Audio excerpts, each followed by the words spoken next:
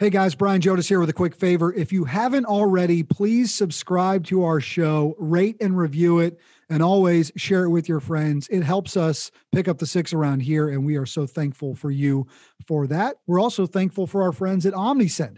Omnisend is an e-commerce marketing service, and they're on a mission to make e-commerce accessible to everyone.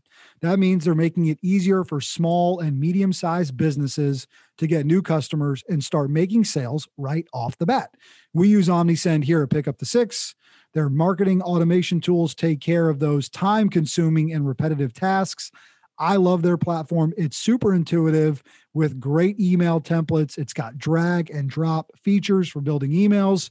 You don't have to be a web coder to use Omnisend. We use it for our newsletter. Super simple. We love it. It's so easy to use, and it looks really good. It delivers a real punch. Anyone with a great idea, an interesting product, and some business sense can now compete with the big guys. Are you ready to start increasing your sales, but not your workload? Visit omnisend.com today and learn more. Thank you so much, Omnisend, for partnering up with Pick Up the Six. Just over 1 year ago, many aspects of our daily lives were thrown into an upheaval. Life sort of stopped as a pandemic hit our communities. That includes schools, and with that, tens of thousands of kids who depend on free and reduced lunch programs. My guest today set into motion to do something about it, and I'm excited to introduce you to Dean Ogan of Rocky Top Catering on today's Pick Up the Six podcast.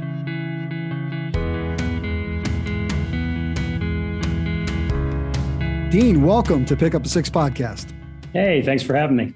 Excited for this conversation to look back on what this last year has been like, the challenges it has presented, but how we've continued to see people step up through that real strength of purpose to continue to have an impact in their community. So for you, Dean, where does your love for cooking, catering, and quite frankly, taking care of people come from? Well, I started in the restaurant industry at a very young age. I grew up on the Jersey Shore working in restaurants. I went to school for it.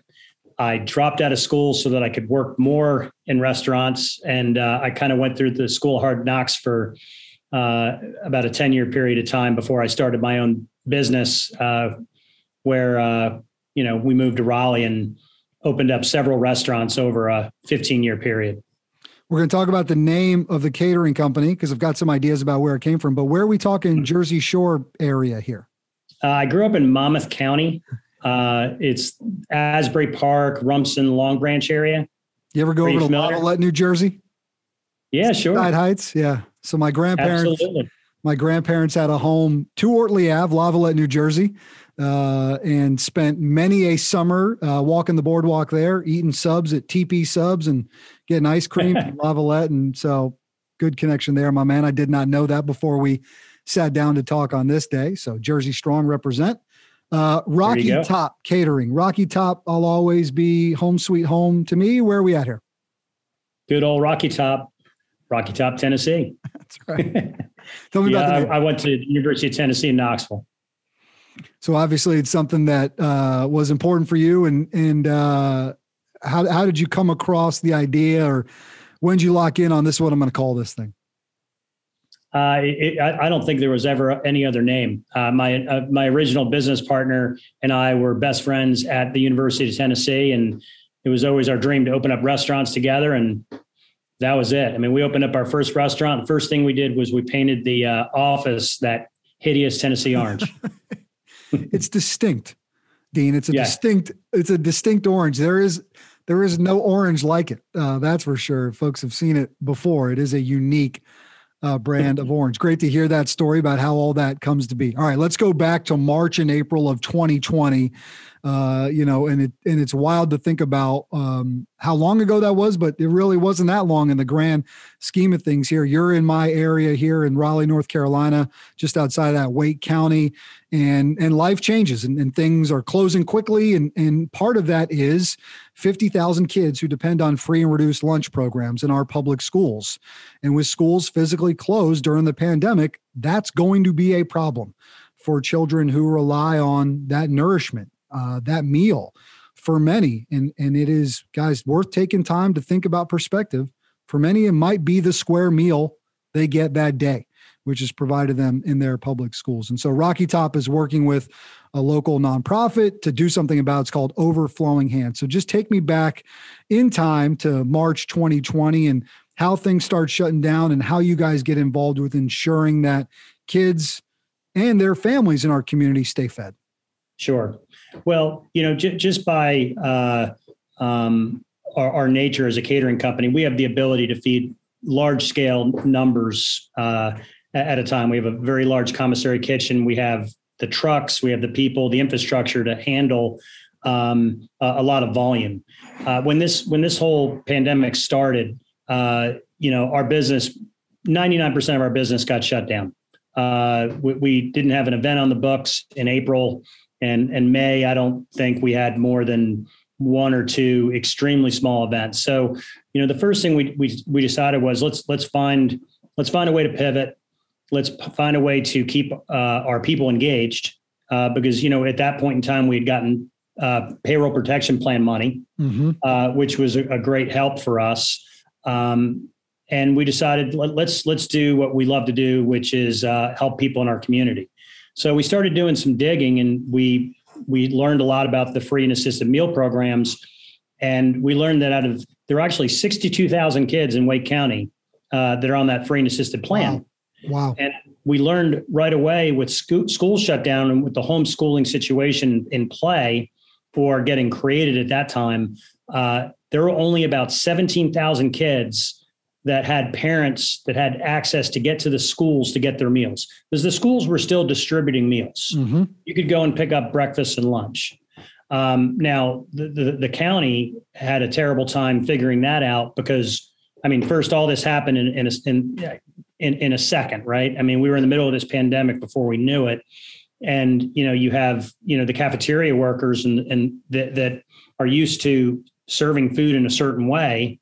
And then they have no infrastructure to change how they do things. So basically, the cafeteria pizza is going into a bag. And when your car pulls up, they're handing out a piece of pizza that's going to sit for God knows how long before it's going to get served. It was a real problem. So we decided right off the bat, okay, the way we're going to do this is we're going to serve take and bake meals. And we're going to show up at schools, and we started with pans that feed 6 people, and we made sure they were super healthy. Every pan had a ton of protein, vegetables, and a starch, with easy to cook instructions in English and in Spanish, so people could pick them up and take them home and have a nice dinner. So out of the gate, it was rough. Rocky Top's a for-profit company. We just kind of started showing up at a couple local schools, and we weren't even allowed on the school properties to begin with. We got shoved, 150 yards down the road, and we had to create signage on the fly, put people out to let them know that we had fresh meals for them. That happened for about a week and a half. And then we got very aggressive with some folks with the school board and just said, look, you got to figure this out. You got to put us on the school property. So we got on the school property, and the volume of meals that we started serving started to get just crazy. And then as we continued to go with this, we started working with Wake County. And what we did is we figured out, holy cow, we're serving the kids that are already able to get here and get to the schools to get the meals. So I think we were at 4 or 5 middle schools. At that point, we started working with the school to get to satellite locations, mobile home parks, apartment complexes where there was a high density of children that were on the free and assisted meal programs. And it was very easy once the school system realized we were there to help. They'd say, okay, you got 38 kids in this apartment complex. That's going to be a good place to set up a stop. So we started dropping signs, and, over the course of the first 12 weeks, we probably ramped up to doing, I believe we were at 72 different locations across the county. And at our peak, we were serving 22 to 24,000 meals a week. Wow. and that, that number went up and down because the big thing that happened was, we work with Overflowing Hands. We fundraised. I did everything, completely at cost, so if I had $3.70 into a pan that fed 6 people, that's exactly what I passed through to Overflowing Hands, and we would fundraise for that. And Overflowing Hands has no administrative costs. Mm-hmm. So literally we could comfortably tell our donors and the people that we're helping that 100% of the money that you're donating is going to the food in the pan. Wow. So that's really impressive, man, to think about all that goes into it and being more worried about picking up their 6, quite frankly, than your own in that moment. I got a few questions I want to ask you, man. I'm so interested in the logistics of how all this works out. First of all, incredibly mission driven, love the heart of this. And we're going to get back to that a little bit about what you saw and who poured into it and all of that. But what is preparing 22,000 meals a week, 4,000 to 5,000 meals a day look like? Well, first off, you got to be really good at math. Yeah. So, we created a system. We have a huge kitchen. Our commissary is about an 18,000 square foot building. The kitchen is almost 6,000 square feet of it. And fortunately for this program, but unfortunately for our business, we have had all the space in the world to execute. So essentially we had one side of the kitchen that was doing nothing but production. So let's say the dish was chicken Parmesan. Mm-hmm. So I would have 2 or 3 people that did nothing but cook pasta all day, every day. And they would cook it, they would chill it and get it in the walk-in. Because the food safety component's obviously very important. Sure. Then I had 2 or 3 people that were in our giant kettles doing nothing but making the tomato sauce. And then you had 2 or 3 people that were doing nothing but searing off the chicken. Okay. Then when it came assembly time, we ran an assembly line. One person went down and put the pasta in the pan. One person did the sauce. One person did the chicken, and then one person did the cheese. And then somebody puts a lid on, and somebody else is loading we have these giant rolling coolers. We have tons of them. It's a Cambro product that you might be familiar with. And they hold about 70 pans. Wow. So we would load them in the cooler, put cold plates in them so that we could safely distribute them the next day. So our system was to always stay one day ahead on the process. Now, when we were up to that 20,000 number, we had to run 2 crews a day to get that done because that was a lot of food. Who's making up these crews? Is it all paid staff employees or folks volunteering time to come in and do this effort? What's that team look like? So that's a great question. So all the food production, it being the COVID situation, we wanted to really be careful with who we were allowing in the building. Yeah. So it was only our core staff. And, we did all the protocols everybody else was doing, temperature checks, making sure the sanitizing stuff was being done. We were very careful. But we did, and then the trucks were all driven by my people as well. But we set up through Overflowing Hands. You could sign up to volunteer, and we had volunteers that came and helped us distribute the meals at all the locations throughout the whole process. I want to talk a little bit about who some of those other partners were, about this team at Overflowing Hands and how helpful they were. When you were not only doing school distribution, but pivoting into the community and finding places to set up, what was that reception like when you showed up? It was pretty amazing.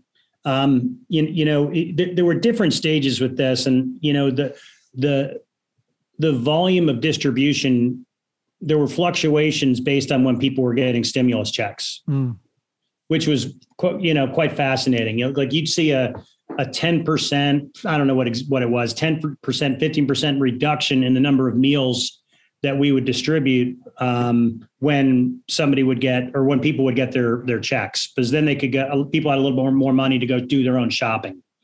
But the reception was great. And, I'll tell you, it was so fascinating. I remember this one instance. We were at Rogers Lane Elementary School, and I was with a volunteer. I was out helping, And this woman pulls up in probably an $80,000 Lexus SUV. And she asks for meals and combo boxes. And I'll explain to you what the combo boxes were here in a second. And the volunteer looked at me and said, isn't that kind of peculiar that that woman's asking for all this food? And I said, well, she's probably asking for food so that she doesn't lose her car. And we had this mantra the entire time: 0 questions, serve with pride, serve with dignity, serve with respect. Because you just don't know anybody else's situation. And the guy, I'm telling you, the guy that I told that to, he literally started crying on the spot. I mean, he lost it. He's like, Jesus, I didn't even think that could have been the case. His initial reaction was, that woman's trying to take advantage. Yeah. When I would guess that's not the case, because getting in a line to get free food, man, you got to be in a heck of a place to have to do that. So it was interesting. Humbling experience, a lot of this, and being close to it in the way that you were. Tell me a little bit more about that perspective. Maybe even just a change in perspective of life. I mean, so many things that we do on a daily basis, that we were doing on a daily basis, got halted. I said at the beginning, got in an upheaval. You kind of got into a position of you didn't really know what to do next. You're sort of waiting to see. You jokingly said before we started recording, this is all of our first pandemic. We don't know what we're doing here. Right. Yeah. I mean, people step up and be a part of that. Yeah. The perspective, for me and for a lot of my team members, right out of the gate was, well, this sucks. Our business has just gotten annihilated. And, throughout the year, you really had no idea what was going to happen. You didn't know how bad it was going to be, or you didn't know how long it was going to take to recover. And we still don't know a lot of those things. But I'll tell you right now, you go and you take these produce boxes, these combo boxes, and these meals to people, and you're going into their communities and you're seeing the situation that others are in. You kind of shut your mouth and stop your complaining pretty quick. You realize how absolutely good you have it, and how your situation, could be worse. Tell me a little bit about community partners that stepped up and were part of this with you guys. So Wake County was great. Once we look, we had to prove ourselves. Mm-hmm. I mean, we're not Interfaith Food Shuttle. We're not the Central Carolina Food Bank. Those are the folks that do this, day in and day out. We just stepped in to try to help. And after we proved ourselves, they were great partners. Roxy Cash on the school board, Sig Hutchinson, who's a county commissioner. These folks, they stepped up and they went to bat for us. And, in the beginning, we weren't getting any assistance from Wake County. And they actually took the time to come out to tour my facility, to see how we were preparing the meals, watching the distribution process. They were genuinely interested in understanding what we were doing, how we were doing it, and why we wanted to do it. And I think that's why we ended up getting such amazing support from them. Overflowing Hands is our nonprofit partner. Chandler and Lon Ellis are the couple who run Overflowing Hands. And I mean, they worked as hard or harder than anybody. They did all of our logistics. They did all the relationship work. They put together the routes. They were the brains and we were kind of the muscle. They would tell us, we need 7,800 pans next week, 7,800 meals next week. And we just got 5,500 cases of yogurt, and we're going to distribute that too. And I would tell them how we were going to figure it out, and that was a true story. Actually, we got a random call that we needed to take 5,500 cases, and a case of yogurt's 24 yogurts. Yeah. Yeah. We got That's that. Right, guys, we're making parfaits. Here we go. we got that and 76,000 pounds of plantains in the same week. And we distributed every bit of it. So yeah, what else were you guys? You mentioned chicken Parmesan as an idea, as something. What else were you guys making? Because I know the key too, through part of this, is not to only be helpful, not to be purpose driven and help your community, but to ensure that people are getting good, healthy, quality food for in this. So what else was coming out of that amazing kitchen? So chicken jambalaya was popular. we did a lot of chicken. Just because, pork is dicey, and we have a huge smoker, and we did some smoked pork, barbecue, Eastern North Carolina barbecue pork. But when we did that, we had to smoke chicken as well, right, to make sure that people that didn't eat pork had another choice. We did barbecue chicken. It's like Bubba Gump. Sure. There were 80 different kinds of ways you can do it. Yeah. Just about any way you could think you could do chicken, we did chicken. Incredible. What is still happening today? I mean, there still has to be ongoing efforts. We're still not, completely out of this thing. We still got things to navigate. So what's life like right now? So we just this week are distributing the last deliveries of combo boxes, and the combo boxes are a farm. They call it a truck to trunk program, and the combo box program was created to help farmers move a lot of product that got caught up in the supply chain through COVID, which I'm sure you've heard about. There was a lot of craziness with that. So in addition to produce in these combo boxes, which are about 35 to 40 pounds, there's cheese, there's yogurt drink, there's a gallon of milk, and there's 3 to 5 pounds of protein. And we got those combo boxes through the USDA for probably about 6 months of this. And I can't even keep up at this point. At this point, I believe we're at about 4.5 million pounds of combo boxes that were distributed. And we were part of a produce program as well, where we distributed a couple million pounds of produce through our partners with Ward's Produce. So, at this point, we are officially done with our meal distribution on the 10th next week. And then we have one more event on the 17th that we're doing with the Latino Farmers Ministry and CBS. And that'll be kind of our final gig. If folks want to still help out, I mean, can they still make donations? I mean, how can our listeners, if they feel the call in their heart to help, how can they help? Well, overflowinghands.org is an organization that serves children not only in Wake County but across the world. You can go to the website and really check out all the cool work that we do with Overflowing Hands, and you can have restricted or unrestricted donations depending on what you want to do. But overflowinghands.org is where I would go if feeding people is really important to you, and that's something that you want to contribute to. I always encourage people to go to Maggie with a place at the table. Yep. We're big supporters of her and her efforts. And then we also do a lot of work with Oak City Cares. We feed the homeless down there probably about 16, 18 times a year. So that's something people can volunteer for. And they're starting to open back up. By the end of July, they should have guests, the homeless folks coming back into the center where we can actually serve a hot meal in a nicer setting than just handing them a box and having people have to eat outside. Yeah, what a challenge. The Maggie he mentioned is Maggie Kane of A Place at the Table. She was episode 3 here on Pick Up the Six podcast. An absolute delight, ball of energy. We're big fans of the work that she does down there to feed her community as well. Man, I gotta ask about how business has changed and what the other side of this looks like for catering companies. I mean, my man, it has been a hell of a year for you guys from that planned business model where you've had to pivot. So what does life ideally on the other side of this? And we don't know what tomorrow brings and we don't know what next challenges before us, but what does that life look like? Well, things have ramped up very quickly. We are doing weddings on top of weddings on top of weddings.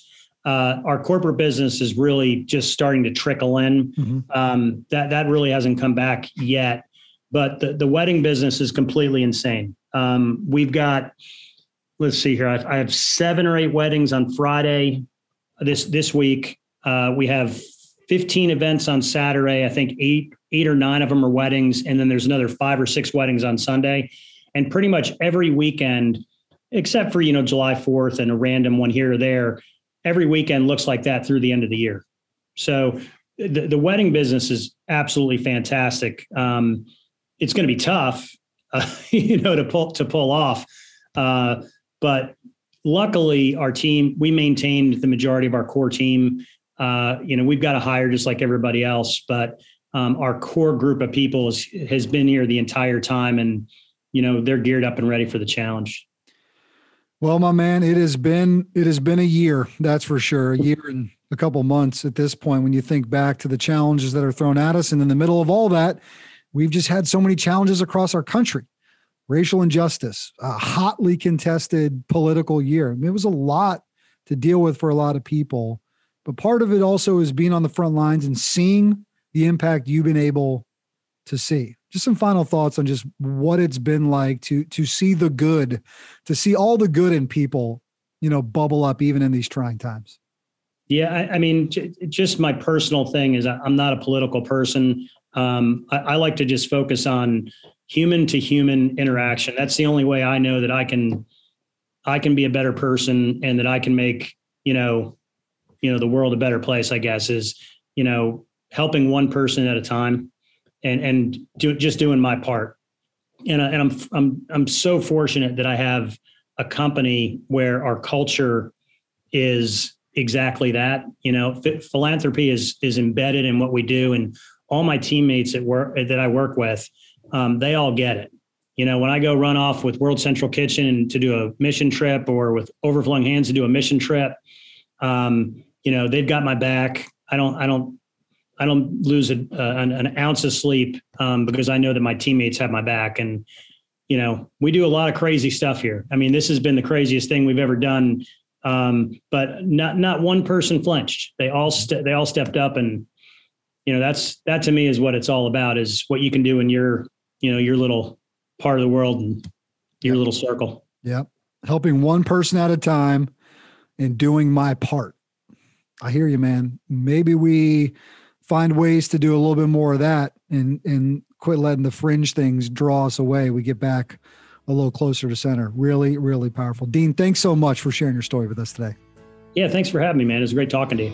You too. He's Dean Ogan. I'm Brian Jodis, and this has been Pick Up the Six Podcast.